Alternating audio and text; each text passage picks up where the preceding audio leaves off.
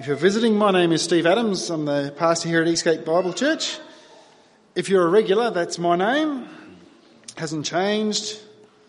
Although I did once have a job where there was another guy called Steve and they said, come up with another name. So I said Davo. And for the 2 years I worked there, we ran with it. I answered the phone as Davo. I met clients as Davo. I was Davo. It was great. Anyway, totally unrelated. On the back table, there is this book. It's provided by the Bible Society, which they are providing free to churches, which is a kids' book telling the Christmas story. So whether you have kids yourself or you're going to be sharing Christmas with kids over the Christmas break, please take one of those. They're free to us and they're free for you to take as well. So please make use of those on the back table. Okay, we're going to open up in prayer as we begin to unpack some of the joy and wonder that's in that passage we've had read. Heavenly Father, we thank you that the birth of Christ is indeed something worth rejoicing in. Not just because someone was born, but because why they were born, where that fits into your plan, and how that addresses our very deepest need. Lord, restore to us a sense of awe and wonder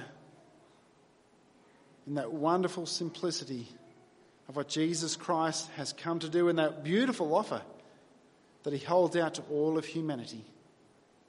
And so as we look to your word this morning, encourage us, challenge us, cause us to think deeply about how others have responded to you.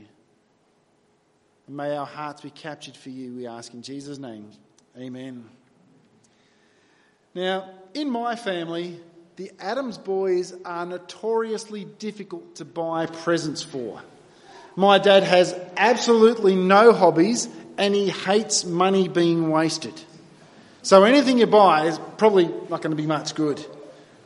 Both myself and my brother don't have any major hobbies that lend to an obvious guess of what sort of things to buy presents for. And so the family around us, they always find that hard.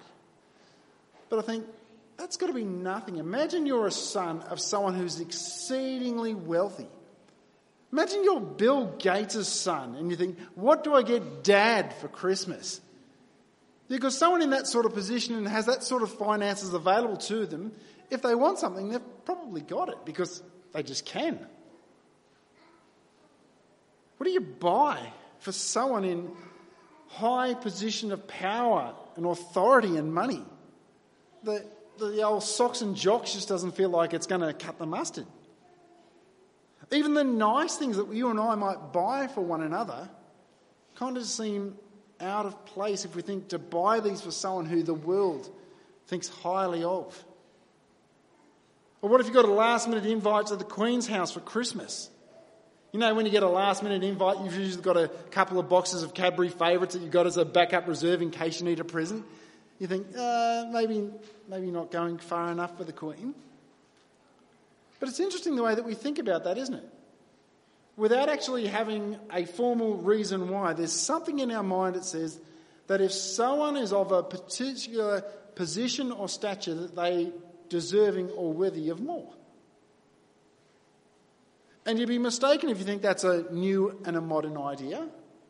Like if we go back into the world of Jesus in the first century, it was a common thought for Jews to think that the person who is going well, who's going successful, they're wealthy, must be good in the sight of God, and that God has blessed them with those things.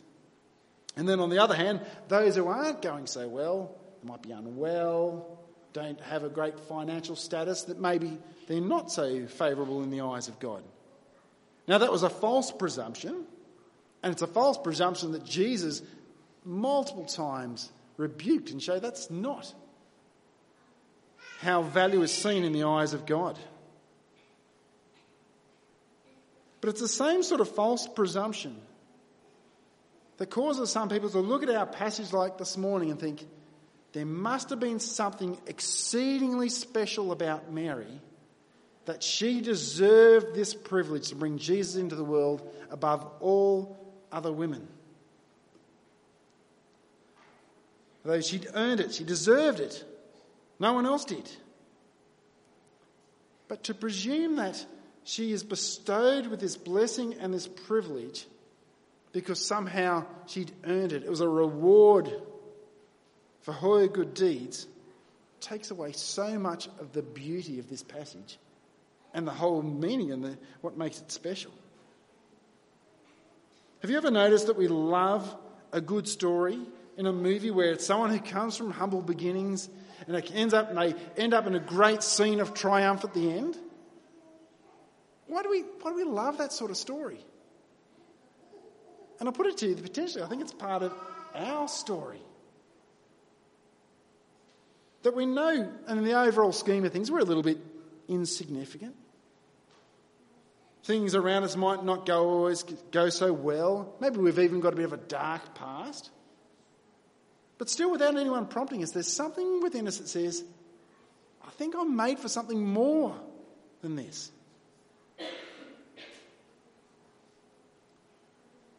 And it's this hope that this child brings that Mary and Elizabeth know about is why they are outbreaking in song and rejoicing in this passage we read this morning. And it's the very reason why we sing at Christmas, joy to the world, the Lord has come. His coming brings joy. When you think about one of the first speeches Jesus made, recorded in Luke chapter 4, this is what he said he's here for. He says, the Spirit of the Lord is upon me, because he's anointed me to proclaim good news to the poor.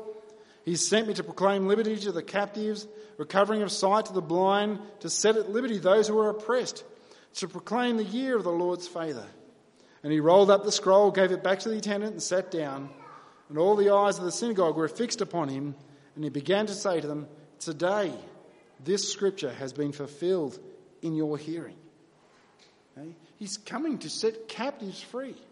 Not just in a humanitarian sense, but in a much deeper, significant spiritual sense that we'll see as we work our way through this passage.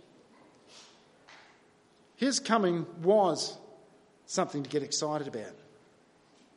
His coming is still something to be excited about. So let's have a look to see what all this hoo-ha is that we still celebrate 2,000 plus years on. Firstly, we're going to look at an odd couple, Mary and Elizabeth. They are an odd couple to feature at such a significant part in this story. Who's this good news for, and what is it? That's kind of where we're headed this morning. When I say the odd couple, I'm not saying that somehow there's just something really weird and quirky about Elizabeth and Mary, nor am I saying as they come back with a remake of a great 70s TV show, nor am I saying that they are a couple in a romantic sense and anything like that.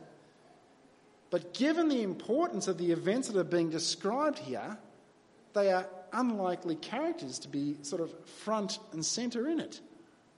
You think if this is such a defining event that all of history is oriented around this birth of this child coming into this world, surely it's going to be surrounded with significant people of great status. But we're introduced to two pregnant ladies. Neither had anything by way of significant status in the world in which they lived. You've got Mary, a pregnant virgin, which is a strange idea that God had placed this child within her, who wasn't married. Now, I know in our days it's not uncommon to go down to the shops and you'll see lots of people who are not married who've got babies and no one really batters an eyelid over that. But in the first century, that was major shame. You kept that to yourself. You kept out of sight because you were considered a downcast. You were considered out. You were looked down upon. You certainly were not esteemed. In fact, we read in Matthew's account that when Joseph found out she was pregnant, he sought to divorce her. Like, he's not stupid. He understands biology. He's like, she's pregnant. I know I had nothing to do with it. Going to divorce her on the sly, on the quiet. Until an angel comes along and says, don't be afraid to take her as your wife. This is what's in her. God has given her this child. And you'll name him Jesus because he will save a people from their sins. You know what the weird bit is? He believed it. Now, I'm not saying it was weird because I don't believe the Bible, but put yourself in his shoes. Your fiancée is pregnant. An angel comes to you. I don't know if that's ever happened to you. It certainly hasn't happened to me. Tells him that God's put this baby in there who's going to be the saviour of the world. And he just goes on with it. So you've got an outcast pregnant teen girl. Now, we're not told specifically her age, but according to normal traditions, if she was betrothed in the normal age period, it would have been normally between 12 and 14 years of age, who's got the baby Jesus inside of her. Her cousin Elizabeth, who was old. Like it says, she was barren. That's why she hasn't been able to have a child up until now. Again, from a first century mindset, to be barren, there was seen to be a curse of God upon them. She's married to a priest from an unknown, insignificant town. So in terms of how these two ladies were viewed amongst their peers, you got one though they would have thought was grossly immoral because she was pregnant and she was not married, and another one you thought was cursed by God because she'd been barren. Now, neither of those statements are true, but from the eyes of the world around them, they were outcasts. They were certainly not special. Yet through these two women, outcast by the world, we see are blessed by God and esteemed with great value. While we can presume what the world actually thought about them around them, we know what God thinks. When we first get introduced to Elizabeth and her husband Zechariah in Luke chapter 1, it says they were both righteous before God, walking blameless in the commandments and the statutes of God. So despite the fact that some are thinking, oh, she must be cursed by God, she's got no children. Her husband, sure, he's a priest, but some unknown back town little sort of place where they're from. In the eyes of God, they were walking in righteousness. They esteemed God highly. Regardless of what others thought, she was a humble and godly woman. But you know the one that I'm always amazed by? Mary. And sometimes people are reluctant to say anything to appreciate Mary, lest they think that people are going down a Roman Catholic line and making too much of her. But if she's like 12 to 14-year-old girl potentially, an angel comes to her, weird again, says, you're going to have a baby. The Holy Spirit has placed this child within you, and this child is going to be the long-expected saviour of the world. Think about a 12 to 14-year-old girl you know and think, how would they react? Well, we see how Mary reacts. Mary said, behold, I'm the servant of the Lord. Let it be to me according to your word. And the angel departed from her. She's just told, you got a baby put in you by God. It's going to be the saviour of the world. And she's like, oh, thanks for the update. Can't wait to see how this all pans out.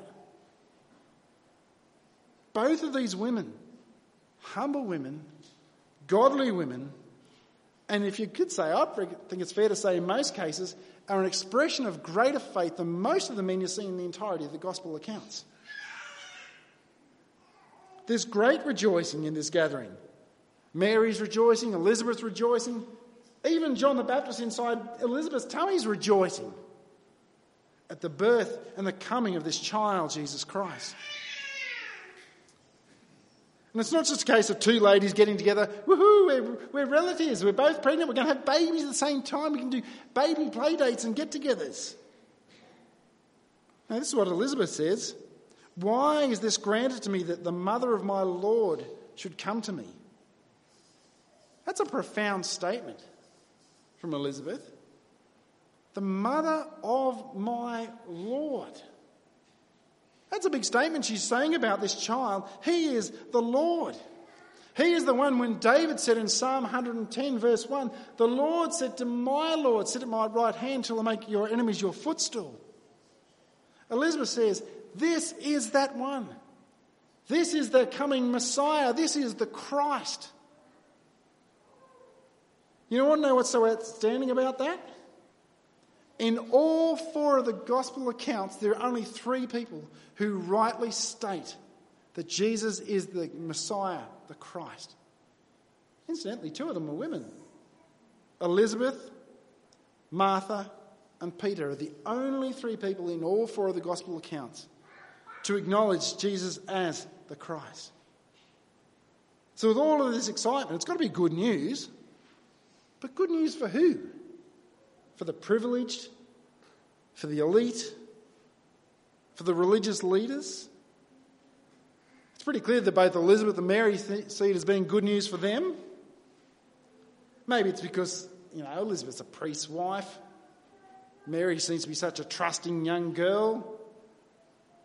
Surely they should expect some sort of special perks from God, shouldn't they? But if there's anything that's abundantly clear as you read through this passage, they're kind of like this shouldn't happen to ladies like us. They are amazed, they are in awe that God would bless them with such privilege. They're like, we don't deserve this. These ladies aren't saying and rejoicing, saying, man, I've put in all the hard yards and now I'm just reaping the rewards. There's wonder and amazement. God would do this with and for me? Mary says, my soul magnifies the Lord, and my spirit rejoices in God my Saviour. For he has looked upon the humble estate of his servant. For behold, from now on all generations will call me blessed. For he who is mighty has done great things for me, and holy is his name. I've underlined a few things there for emphasis. Just look at Mary. She's not like, I deserve this. I rejoice in God, my Saviour. She doesn't conceive herself to be perfect. She puts it alongside every single one of us, one who is in need of a Saviour.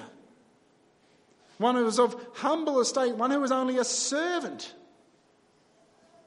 And she's just in awe that this God, this mighty God, has done great things for me.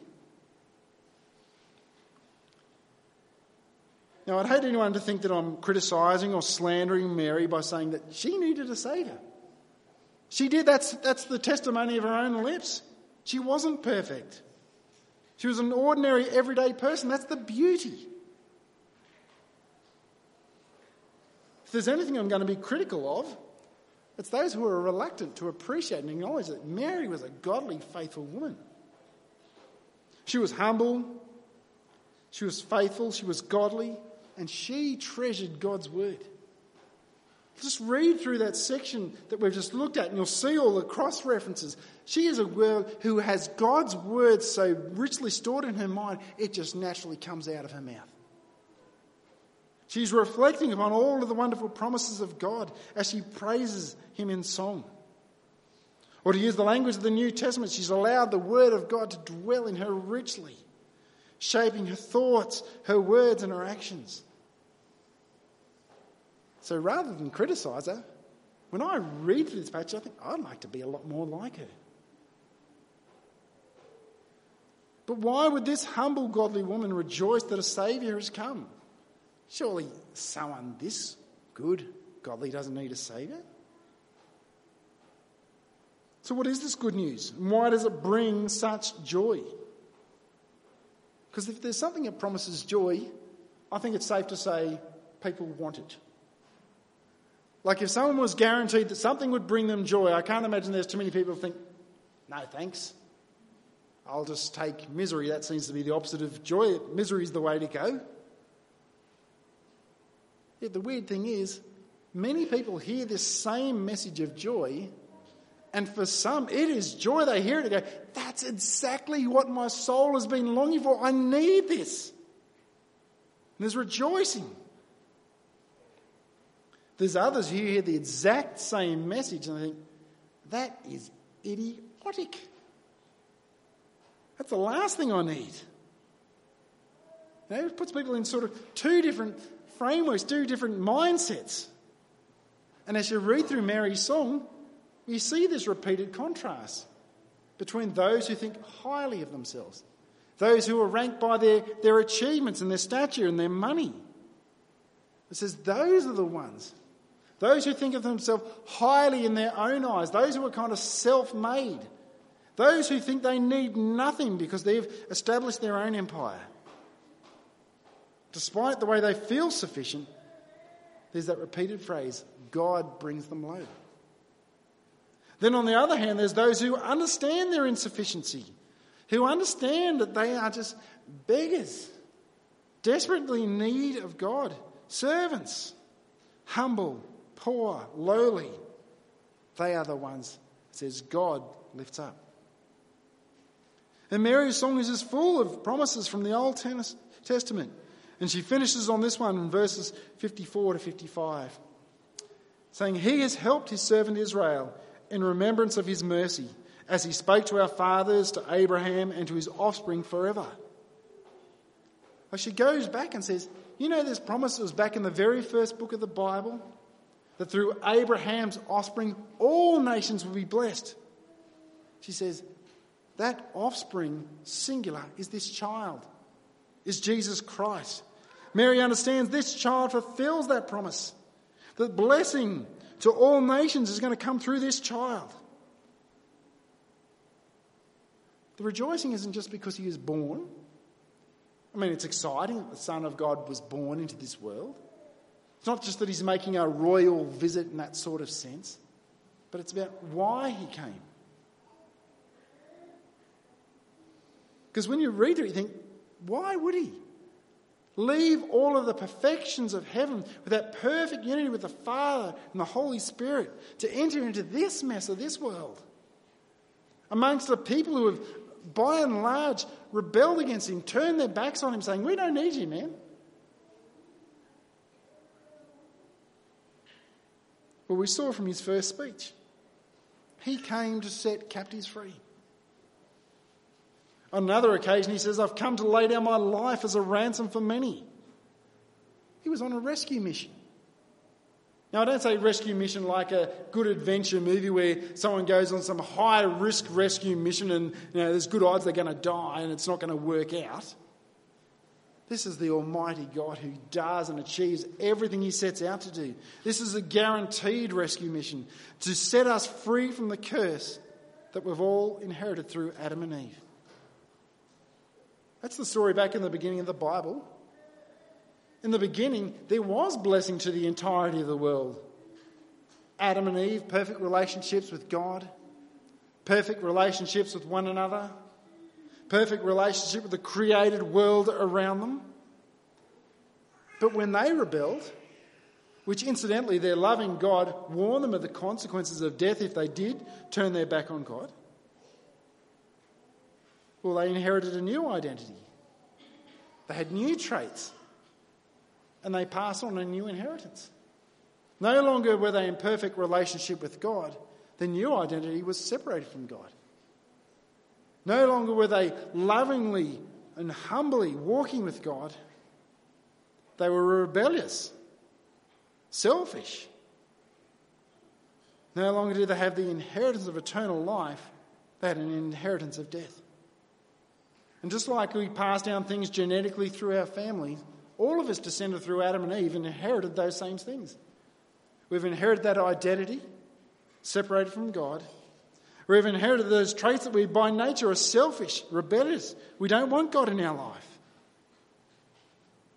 And we've passed on that inheritance of death. That's why Jesus came.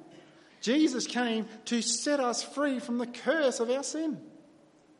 The punishment which he said to Adam and Eve was death is the same punishment that you and I are headed towards. An eternal death. Yet Jesus came to bear that punishment. His death on the cross was as our substitute, in our place. We receive a new identity as a child of God, his own very family. Precious in his sight. We're told even loved by God to the same extent that he loved his son Jesus. We're given new traits. He calls us to become more and more like his son Jesus, which, we're all still a work in process, but he'll bring that to completion when we see him face to face. And we receive a new inheritance, which is no longer eternal death, but eternal life with the glorious Almighty God forever. This is why these women rejoice. The Saviour has come. He has come to rescue, to restore, to reconcile, to save, to bless all nations. But as they thought about that, they didn't think, well, I hope I'm good enough for this. What if I'm not good enough? They never thought about that. Because you know what? None of us are.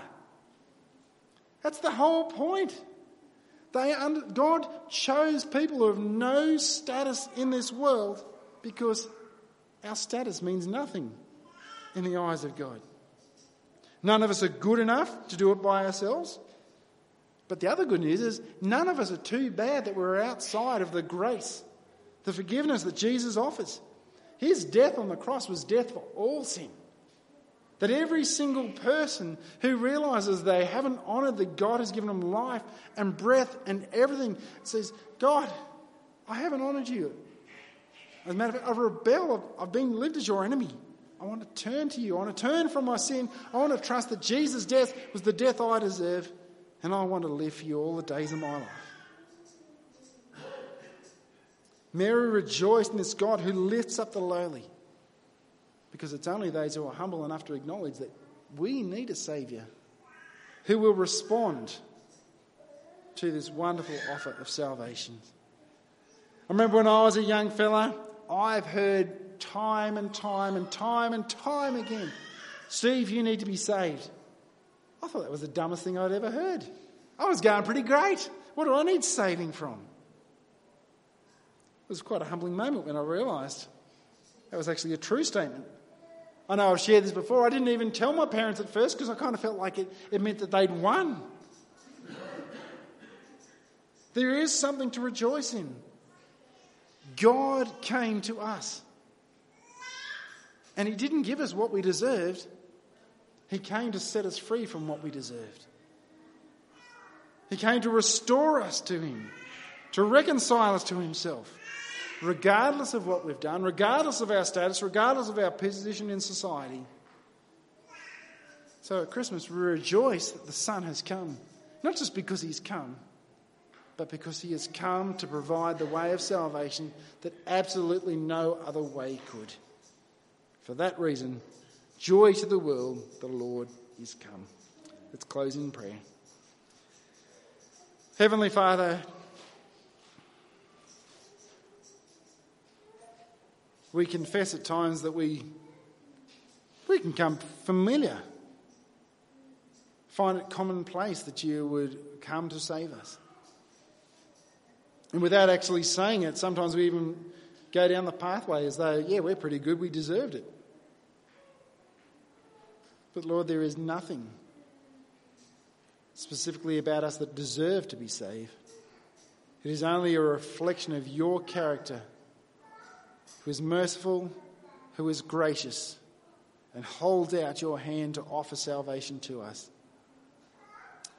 We thank you that in the coming of Jesus was the coming of a Saviour, the Saviour of the world, for all who would turn to him. We pray for everyone here, we pray for our families, we pray for people all around the world, that they would hear, respond to, that they would be humbled and see their need of a Saviour and know the joy of the Saviour who adopts them into the very family of God, who rescues us from what we deserve into the privileged position of being your children. And we give you thanks for that. In Jesus' name, amen.